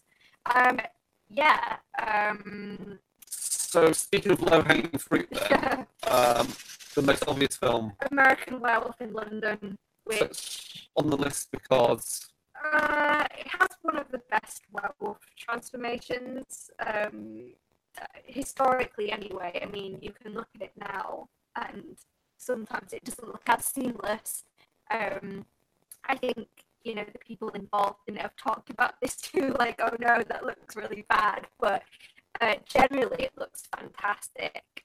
It's just a fun story, it's got the dark comedy in there. The first bit is set in Yorkshire, which is always fun. What is Yorkshire? On the moors. So and you have that. I think Chrissy was talking about him being able to speak to his dead friend. That's kind of like, contacting, having that kind of, once you've been bitten, you kind of have that ability.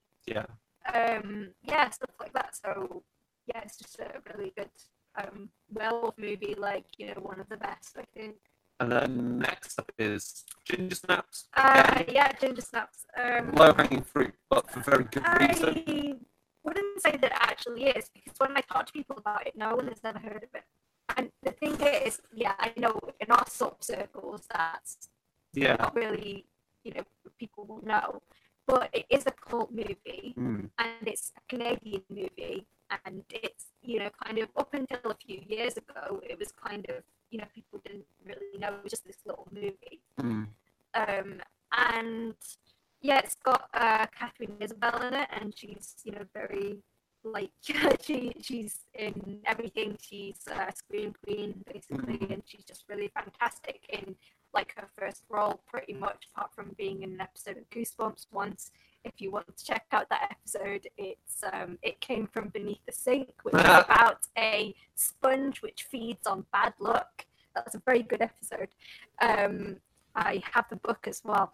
But anyway, so she puts in a really, really good performance, and it's also about kind of like toxic female relationships, her relationship with her sister, their designs on like suicide and stuff like that, and kind of the perils of teenhood, and it's all tied in with the menstrual cycle, with them reaching puberty a little late, and kind of a different look at the kind of rage of lycanthropy. Basically under the lens of she's just having mood swings, basically, and it's just a really fantastic movie, and it's a very interesting werewolf design as well. I think, because it's very different from what you normally see. The prosthetics are really different. The one we watched last night, Howl, it's a British movie, and it's set on a train that breaks down in the middle of nowhere. With all the lights off, everything shut down. People are just stuck there, and they have no choice but to be stuck there. And they all decide to get out of the train and walk, but there's something in the surrounding land that's after them, which turns out to be a werewolf, and someone gets bitten, and then it's the usual kind of claustrophobic sort of horror where it's you know, everyone's kind of holed up in one little place, and you know, someone's you know, like caught whatever disease this appears to be and is dying, and you know, do we go and get help for them, do we stay here, is it too dangerous to go out there? And basically everyone gets picked off one by one. It's a pack of werewolves in the end, but that means it's very much they're the worst kind. They're your pure tribe for Forsaken. Company of Wolves. Yeah, that's actually, I think, quite different than a lot of the stuff we've been talking about, because it's a real fairy tale element to it, and you know, it's like it's a Red Riding Hood type story. That also has one of the most iconic werewolf transformations in cinema, with the whole ripping through the skin, the snout coming through the mouth. It's just really visually terrifying and fascinating. And yeah, that's probably my favorite thing about it. Like, other than the whole fairy tale element. Yeah. Dog Soldiers is obviously an obvious one that they put in the Forsaken book, because again, it's just gives you an idea of like how powerful a pack of werewolves can be up against SAS troopers. Yeah. And they just tear them apart, basically, and vice versa. So they're quite powerful werewolves out in the middle of nowhere against these soldiers. So it can give you an idea of like how hunters may well try and cope with werewolves. The next one, though, is we're getting more into less about kind of the werewolves and more about the antagonists now. So Spring is an interesting horror film. It's more of a love story. Yeah. It is a horror film. Off the top of my head, it stars Lou Taylor Pucci. Unfortunately, I've forgotten the name of the female actor in it. The lead female. But yeah, it's about a guy who's he's having a vacation in Europe. He's like backpacking, and he meets a girl, but she's not quite what she seems. Kind of sounds like a usual story, but what happens after that is something very, very different. And I would say it has elements of both this and like sort of changeling aspects to it. It's basically a shape-shifting movie. Yeah. And I don't really want to spoil it for anyone. I think it's something that you really do have to watch for yourself. It's a very special movie, and it's very different. I think what it does, where it fits into inspiration is for the Spirit Claimed. The Thing is iconic for its level of body horror and goriness, and an alien kind of creature that's shifting shapes and everything, and how it does so. That's basically the Idiom, essentially. Nothing more to say about that film. More recently, The Ritual is a film which features, again, a predominantly British cast that are hiking through Sweden forests. I think Norway. Yeah, Norway. And they come face to face with, again, an ancient kind of creature, spirit of Loki type thing. And I think purely there, it's the creature design that is most interesting, and how the locals in that film obviously venerate the spirit and so forth. So that's good fun. Also on our list is the TV series UK version of Being Human, just because it's a great example of werewolves. Yep. It, you know, it sort of deals with the emotional aspect of being a werewolf, and also, you know, it has a werewolf couple in it, actually. Well, everyone in that house is the pack. Well, yeah, that is true, but it does have a werewolf couple. Yeah. And it has later on has werewolf father and son as well, so you're gonna get that familial element of it. You know, and does introduce all the werewolf side characters who, you know, tend to clash with the main characters on, you know, how they view that as a gift or a curse, things like that. The werewolf transformation is really, really good. You know, there's also quite a lot of comedy in there too. There's season 2, I think, deals with experimenting on werewolves. So a government facility, which is also quite religious as well. So it kind of mixes it up a bit. In trying to discover more about these creatures, but not doing it in a very ethical way and stuff like that. I've also put on here, it's not movies, well, we'll say movies because it's Silent Hill 2 as a game. Because Silent Hill 2, there are points where you shift into other sides of reality and you see the world changed around you. So, when you're walking through the hospital and you go through a door and all the events go down with, Pyramid Head and whoever, and then you get on the other side of all that and then the hospital's different, and then you do whatever else and then you're back on the other side. So the times when you're in the other reflection of Silent Hill, that to me is kind of very much the urban shadow. And again, some of the creatures in it kind of work, like the mannequin type creatures, and Pyramid Head himself could work as a spirit of like torture and sacrifice. And yeah, it just works quite well for those elements. Another film we've got on here that's been out recently was Honeymoon. Yeah, that's there's actually 2 different movies called that, which are horror movies. Gosh, why can't I remember anyone's name today? It's got the guy from... okay, so it's got Rose Leslie in it. I remember now from Game of Thrones. And gosh, Harry Treadaway. Right. That's his name. So Honeymoon is a couple go off to a forest lodge holiday home, and then weird stuff happens. It's a kind of Aliens kind of feel to it. Yeah, I mean, it seems to be when she goes outside and has this kind of mysterious encounter with something outside and becomes somehow, infected by it in a way, and her behavior starts to change quite rapidly.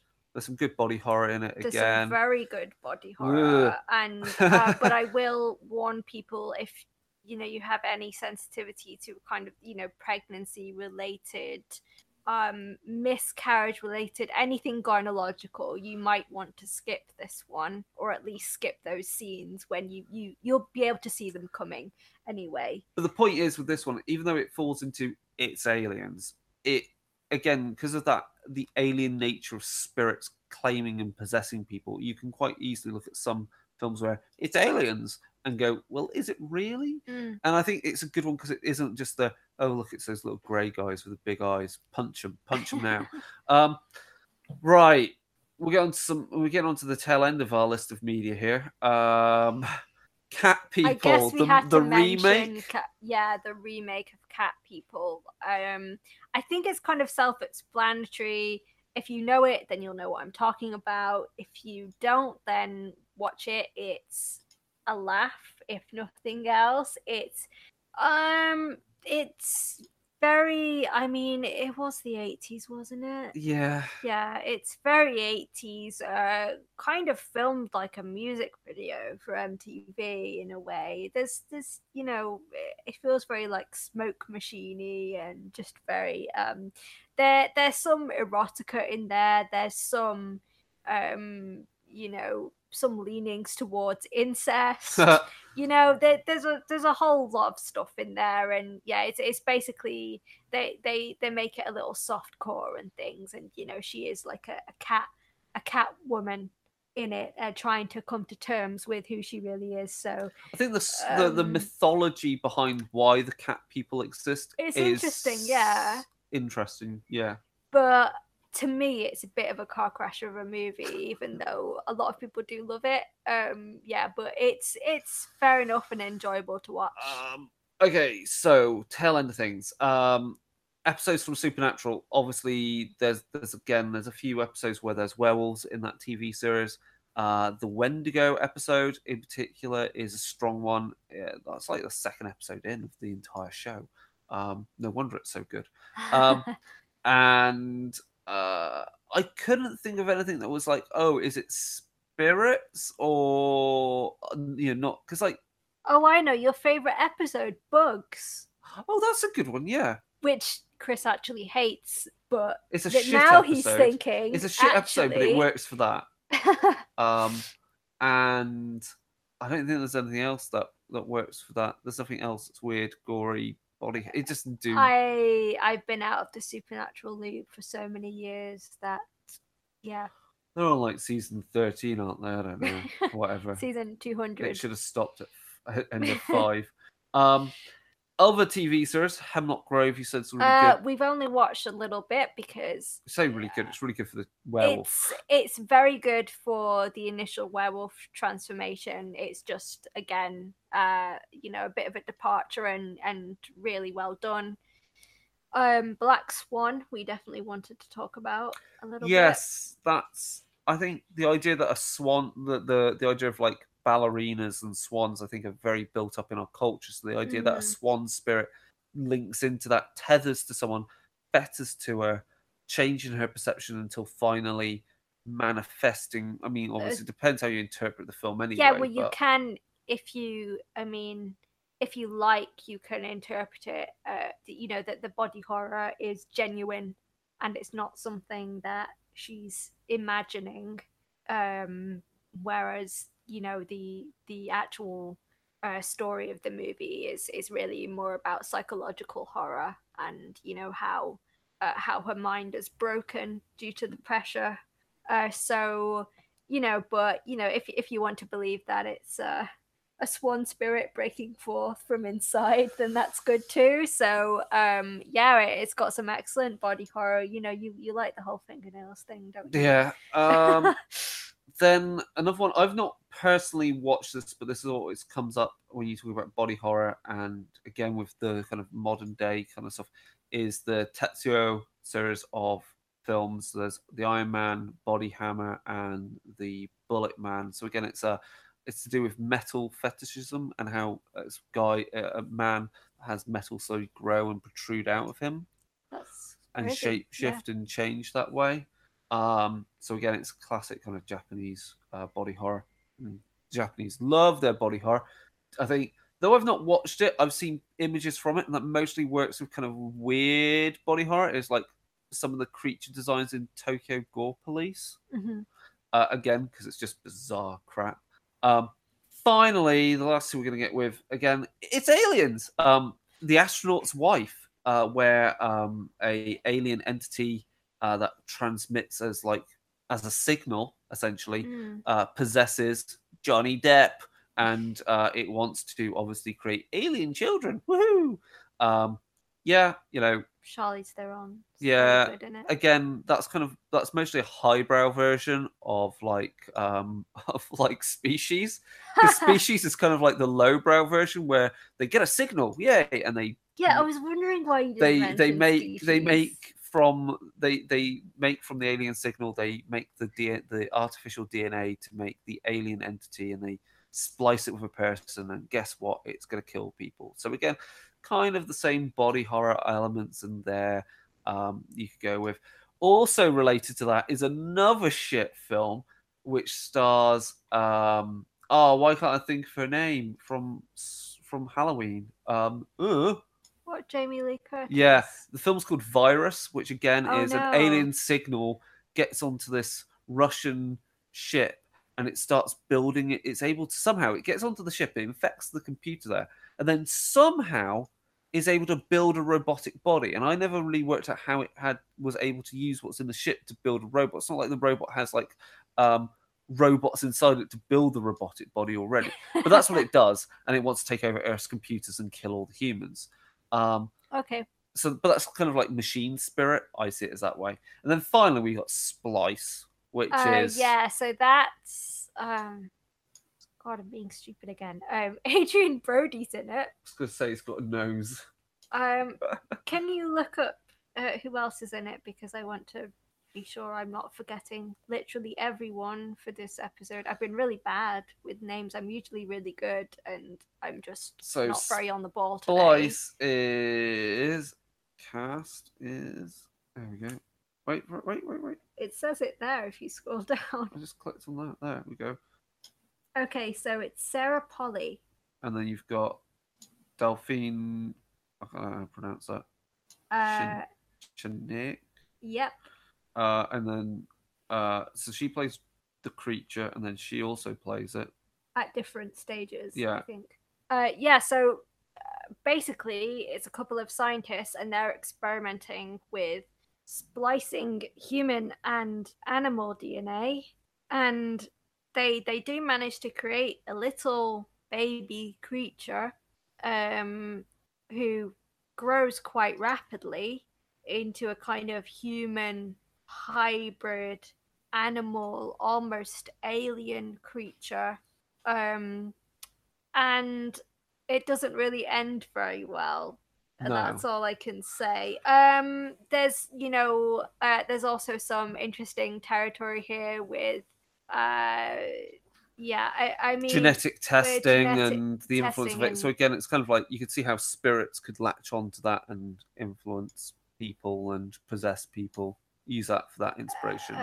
Also, Adrian Brody's weird attraction to the creature, given that it's kind of his daughter, because he used his own sperm, didn't he? No, Is that another no, film I'm that's thinking of? no.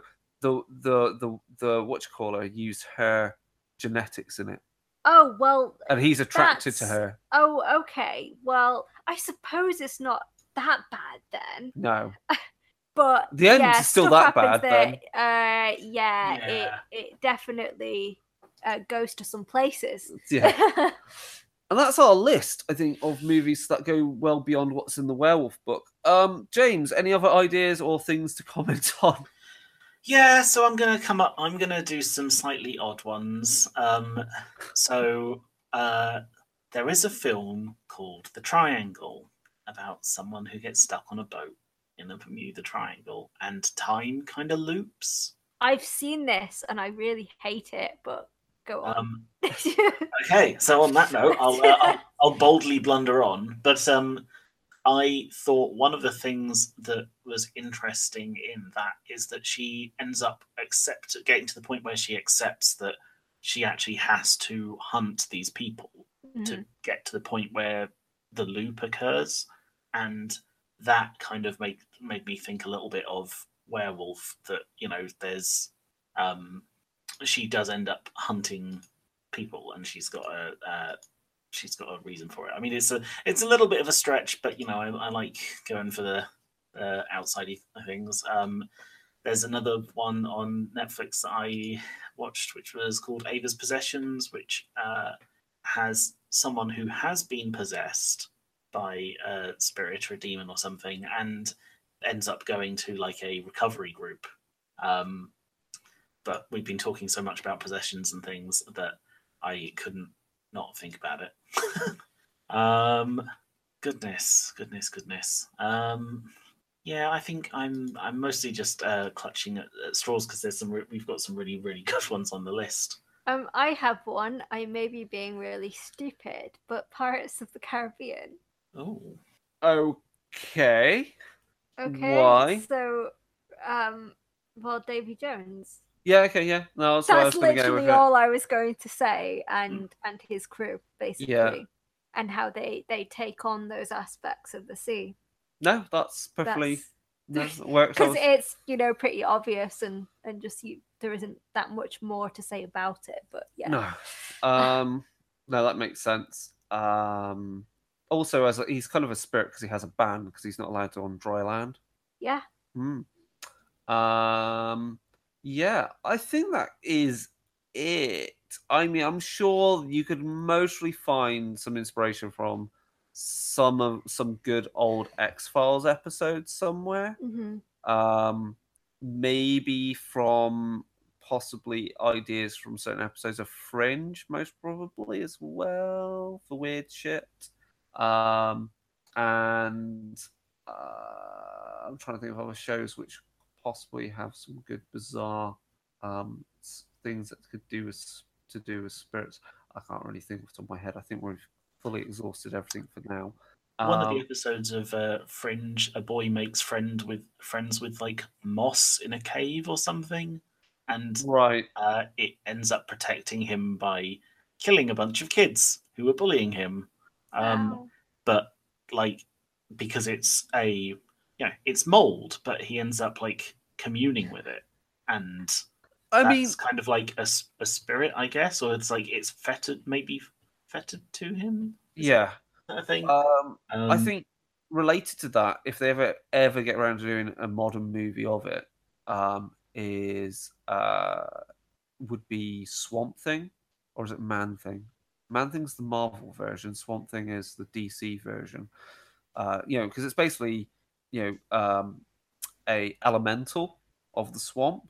So that could potentially be something. I'm sure there's stuff in like the Hellblazer comics somewhere, which is about more kind of like spirits, because Hellblazer, the comics, is less about Judeo-Christo mythology, angels, demons, boring, blah blah blah. Universal were going to remake Creature from the Black Lagoon, but they're not doing any of that anymore because their Dark Universe failed before it even began. Oh, The Mummy sucks so bad. It's not that great, no. I think Universal Monsters really had their day the first time around, but there you go. Apart from Cruise. the Brendan Fraser Mummy movies, which they're a different thing entirely. Not the third one, though. They're pulp kind of adventure. Yeah, they basically got it right. Yeah, I think that's where Universal Monsters still works, is as pulp adventure, not as... Yeah, when they try and do it serious business. Serious, yeah. Right, that is it, I think. So we'll call it in there. Thank you for putting up with me explaining Werewolf the Forsaken in all its in as much detail as I could squeeze into this podcast, which is quite a long one. And also thank you for going through all the films, Sam. There was a lot on there. Yeah, sorry for being all over the place with things. Yeah. James, thank you. I don't even have jet lag to explain it. Yeah. Grimm. Okay, we've not really watched it. Yeah. The guy deals with werewolves or like were creatures pretty much exclusively. Because he comes from a family that used to hunt them. But there's a whole bunch of like, he's got all of the books of lore on what the creatures are capable of and stuff, and he interacts with a whole bunch of them, and they have their own interconnectedness. There we go. Something more on topic. So pardon me for interrupting our outro. I think the reason we've not watched Grimm is because Supernatural just burnt us out on like genre TV to deal with any of that kind of stuff. Yes. Anyway, so thank you, James, for that last edition. That's why you're here, and for your input. Then I do remember. Sorry, I've got one more. You got one more film? Oh, Christ. Because we were talking about shows that we've not watched, but I have a friend who at some point was into Teen Wolf, and one of the characters becomes possessed by a Japanese fox spirit, Kitsune. So yes, I don't know much more apart from that, but that's also something that it was represented in mainstream horror media. So there you go. Shinto does have its local has its spirits and small gods, so that fits much more with the ideas of animism and cool. Right. Okay, now on that note, we can finish. So if anyone's got any questions, ideas, comments, they can get in contact with us via at Darker Days Radio. Well, not at Darker Days Radio, because it's at Twitter. It's darkerdaysradio@gmail.com or at Darker Days Radio on Twitter or on Facebook or on Google+. That's about it. I don't think we have any other forms of communication. You can find me on Instagram at Sam Capral or Sam Capral Photo. That's FOTO. We need to do some new photos. I do, but we've been busy trying to buy a house, so fun times. Yeah. Anything else, James? Have you been blogging anything? I mean, we need to get the blog. The blog will be going again in the run up to UK Games Expo because there's new stuff coming out. So you'll see updates on there about what we want to see as and when it turns up. Yeah. So I watched a lot of horror movies with my friend while I was in Canada. which was really neat. And I'm kind of rolling around an idea at the moment for writing an article on practical effects versus CGI, but not for movies, but how you can apply that to running games. And it's basically more about, make a thing creepy by the description and the kind of actual, like, physical, visceral sound and description of it, rather than just like, there's a big scary monster and you have to kind of go, oh yeah, well, I suppose it's scary because you said it's scary. Mucus. Puss. Yeah. It's got puss and everything. So yeah, Cool. I've got some notes of that and I'll get that finished up. Yeah, I need to update the blog with stuff I've painted, and yeah, I think the next episode we'll talk a bit more about Kingdom Death before we talk about. Oh, I think no, it is appropriate. The next episode, the main show though, will obviously have to cover Promethean the Created, because Oh wow! I can't be asked delving into Mage the Ascension 2nd edition just yet. I do need to read the 2nd edition of Promethean, and it is a certain 200-year anniversary of Frankenstein. So finally, I get to waffle on about Frankenstein. And there are lots of things in media that are related to it. So that's everything. So goodbye. See you guys. Bye. Bye.